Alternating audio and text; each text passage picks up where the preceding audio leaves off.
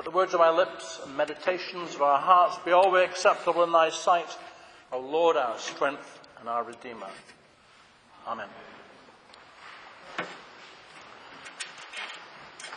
The Sunday before last, we joined a family as they dedicated their child to God. And I hit on that last week a little bit and said I was going to do it again today. So I'm getting a good run for this story. If Brindley Grace had been baptized today, and if we had used all of the propers instead of me shortening the service for the summer, we might have heard the chilling story of Abraham and Isaac, as with its shadow of the kind of dedication of children that some cultures have practiced in ages past. That God suddenly halts the process. I hope you're all familiar with the story of Abraham and Isaac and God's challenge to Abraham to sacrifice his only child. That God suddenly halts the process and provides an unfortunate ram as a substitute, thereby banning human sacrifice, still leaves a shudder. And one wonders how Abraham, let alone Isaac, felt about this God after he said, "Only kidding," on that mountaintop. It's another reason I'm not a biblical fundamentalist. The Abraham cycle, the stories between chapters 12 and 22 of Genesis, tell of Abraham's call, of his journeys, and his developing relationship with God. A cycle that takes us from his hopelessness about having no heir, and his developing relationship, his journeys, his developing relationship with God, and the promise that he would become the father of a great people, now concluding with this ultimate test of faith. This is a cycle of stories about covenant. God chose Abraham. Now, will Abraham choose God? And how far will he follow? And that is the elemental question facing each of us, actually. God chose us long ago. How do we respond to God, and how will we handle the tests that come our way? Will we enter a covenant even as God challenges us, sometimes in an up-close and personal way, in the things that happen to us in life, and sometimes intellectually as we're beset with perplexing questions? Why did natural disasters kill people? Why are hatred and terrorism such dire threats in our world? Why do economic forces seemingly beyond our control cause bubbles and busts, forcing people to lose jobs or even go hungry right here in this rich nation? These challenges may or may not be as personalized as Abraham's test with Isaac, although often they are in our own lives, but they are tests nonetheless, even though God is not issuing a draft notice to us, summoning us to attend or else, which would defeat the whole purpose of covenant, which is a mutual relationship. God wants us as partners in creation, and this will come with some costs and many challenges. In the epistle, Paul reminds us that sin can be very appealing to our lower nature, but that sin nonetheless is a form of slavery or addiction. And the wages of sin and of addiction are death. But this is another way in which we can be tested to the very fibre of our being, as all that we are, flesh and ambitions and passions and prejudice, seek to govern us. And our task is to make a choice. Which pay packet are we working for, and with whom do we have a genuine and enduring relationship? And that goes to our relationships with people we love and our friends, our spouses and partners, and to our relationship with God. It's a choice, and in the game of life you can't hedge your bets and make it with your fingers crossed. Let me sin now, Lord, and I will repent before it's too late. That could be kind of a risky business, and it also defeats the ideals of covenant and partnership, which call for honesty and openness and full commitment. Today's passage from Matthew, we've been reading all about sin for the last several Sundays. I'm getting kind of fed up with it myself. And we were reading about the cost of discipleship the last several Sundays. Today's passage from Matthew, probably the shortest gospel reading in the lectionary for a Sunday, though I haven't checked it out, finally comes to the reward. It finally tells us that we will enjoy the reward of our covenant relationship in full measure according to how we have responded from our hearts. Prophecy and righteousness and discipleship are truly measured in welcoming and in kindness. It is not so much sins avoided that count, but rather good deeds done with openness and with hospitality. Righteous people are not holier than thou. They are people in a covenant relationship with God who love or try to love God's children just as the Holy One loves them. They've been tested and they have responded with love, maybe in simple ways, many times, and perhaps even being unaware of the test in many situations. Good people do good things, often without thinking about it.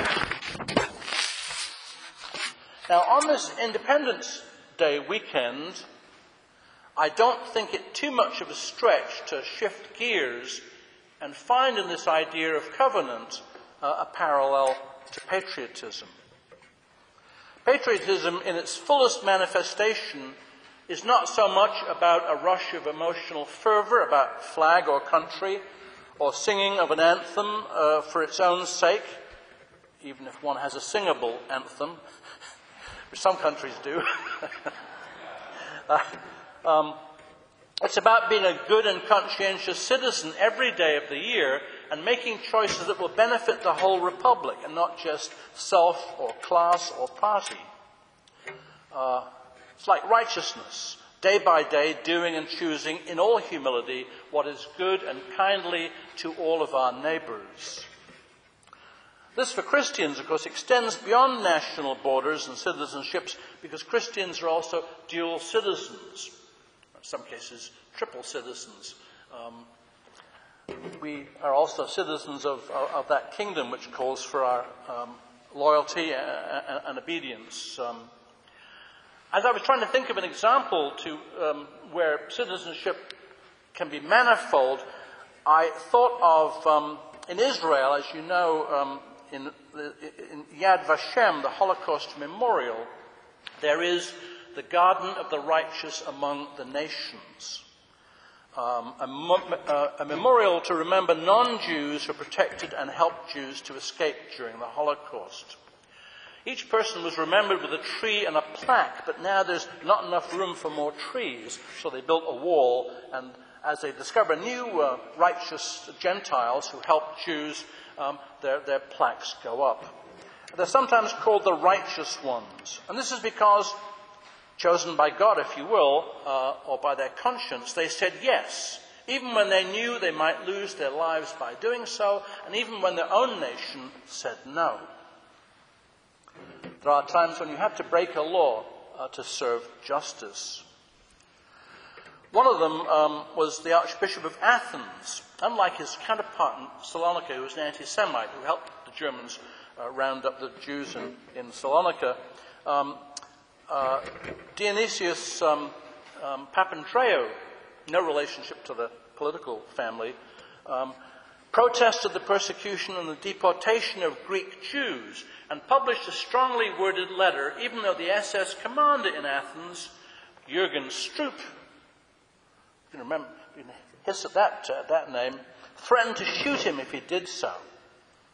Remembering the lynching of the Greek patriarch in Constantinople in 1821 by the Turks, the Archbishop told Stroop, "Our patriarchs are hanged, not shot. Please respect our traditions."